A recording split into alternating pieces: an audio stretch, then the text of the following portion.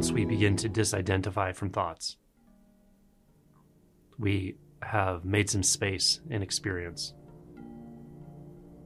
Sometimes this feels like experiencing a sort of flow state, or a spaciousness, or a knowingness within consciousness. It feels like we're not pushed around by our thoughts so frequently. We recognize a thought as a thought. We recognize that those thoughts aren't actually about me. They're not actually about anything. And so we feel a sort of relaxation into the beingness itself. Sometimes we'll interpret this as relaxing into the sense of self, but not a mental self, not a cognitive or conceptual self. Something that feels more like an infinite self.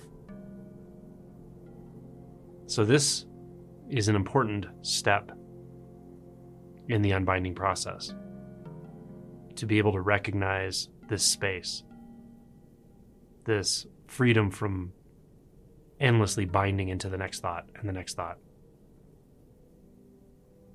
But it's not the end of the process. Once we are able to disidentify from thought in this way, recognize this spaciousness within consciousness, which is very valuable and often comes with a big release, a feeling of a lot of weight that you've been carrying is suddenly nowhere to be found. So it is a big deal, really. It's important to have this initial insight. But from here, if we pay attention, we'll notice that we still tend to disassociate. This means disassociate from the senses, from the non-dual experience.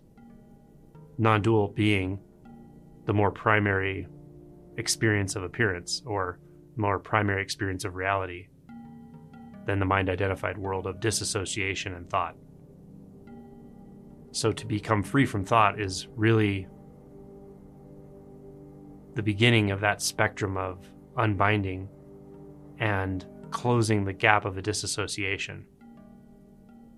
When we've really closed that gap of disassociation, then there is no separation anymore.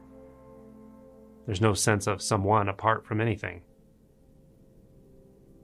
And then we are able to inhabit the senses fully, as they actually are.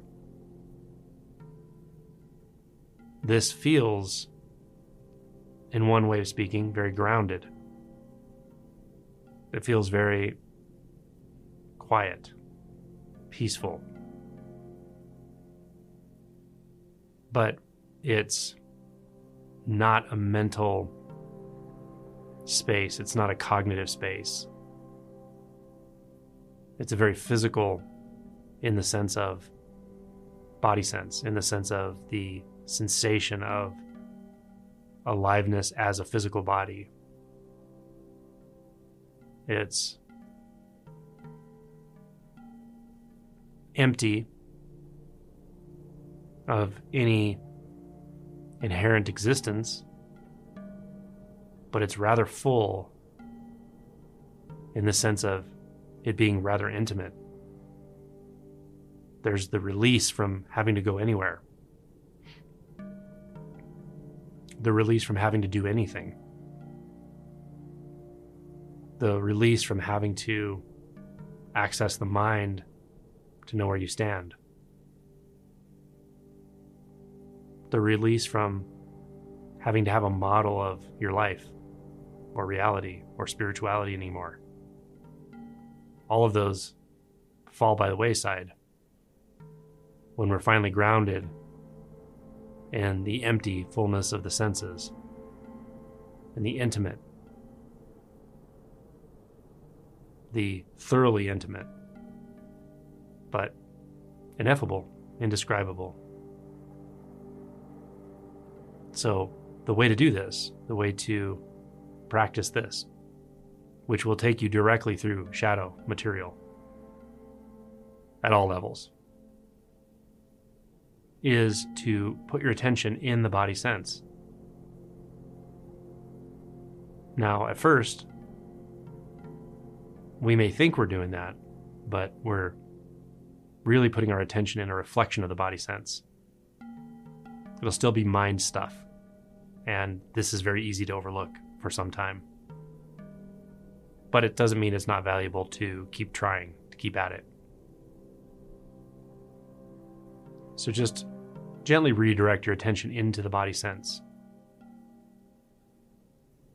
Don't worry about anything conceptual here, whether there's a body or not, or descriptions of the sense, or a method, or how to do it. Doesn't really matter the method. What matters is the result. What matters is feeling the pure sense. The pure sense before it becomes an emotion, before it becomes a label, story, narrative, visual image. So go right to it, because it is right there, always. Now, I'll tell you that this is not as easy as it sounds. It's very easy to think you're doing it and you're not. But even once you recognize the difference between the reflected world of mind and its version of everything, which is conceptual and sometimes non-conceptual or image-based, and the pure sense. Even once you know that difference, it can be rather challenging, mostly because of habituation. The habit to disassociate, to bounce away from that pure sense and into the mind is very strong at first. But give it some time. Just sit.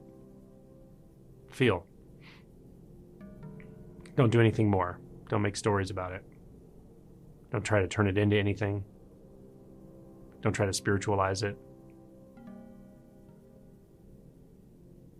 Don't try to compare it to your metaphysical models. Just let your attention rest there. And notice when it wants to run away, or you want to run away. Totally normal. And it will be kind of hot at times, especially when you're triggered about something, or there's life circumstances that are stressful, challenging, etc. The mind will come up with all kinds of stories about why you need to be thinking about something. None of that is about anything that it says it's about. It's really just about running from this sensation. So go back to the sensation. You will learn to trust it by staying with it. You will go through a lot with this simple act or this simple practice. But at some point it will become quiet, very grounded, very clear. Grounded simply meaning primary, so very primary, intimate, nowhere to go, no tendency to run anymore, no need to run anymore, an understanding that goes beyond concept, beyond spirituality, beyond anything in the temporal world.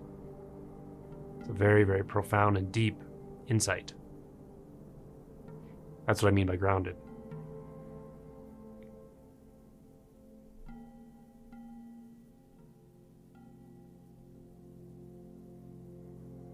So this is a simple practice, and a practice that can take you a long way beyond an initial insight, an initial awakening, beyond non-conceptuality. It will take you right through the shadow. And that's not as easy as it sounds, but you can reattune to this again and again. Trust it. Be patient. And be willing to feel everything you're going to need to feel. Stay with that very, very simple indescribable, but undeniable sense. The pure sense. It's neither here nor there, inside nor outside. Has no specific quality. But it doesn't recoil, actually. It doesn't run from anything. It doesn't avoid. It doesn't conceptualize. It has no need, has no preference, has no fear.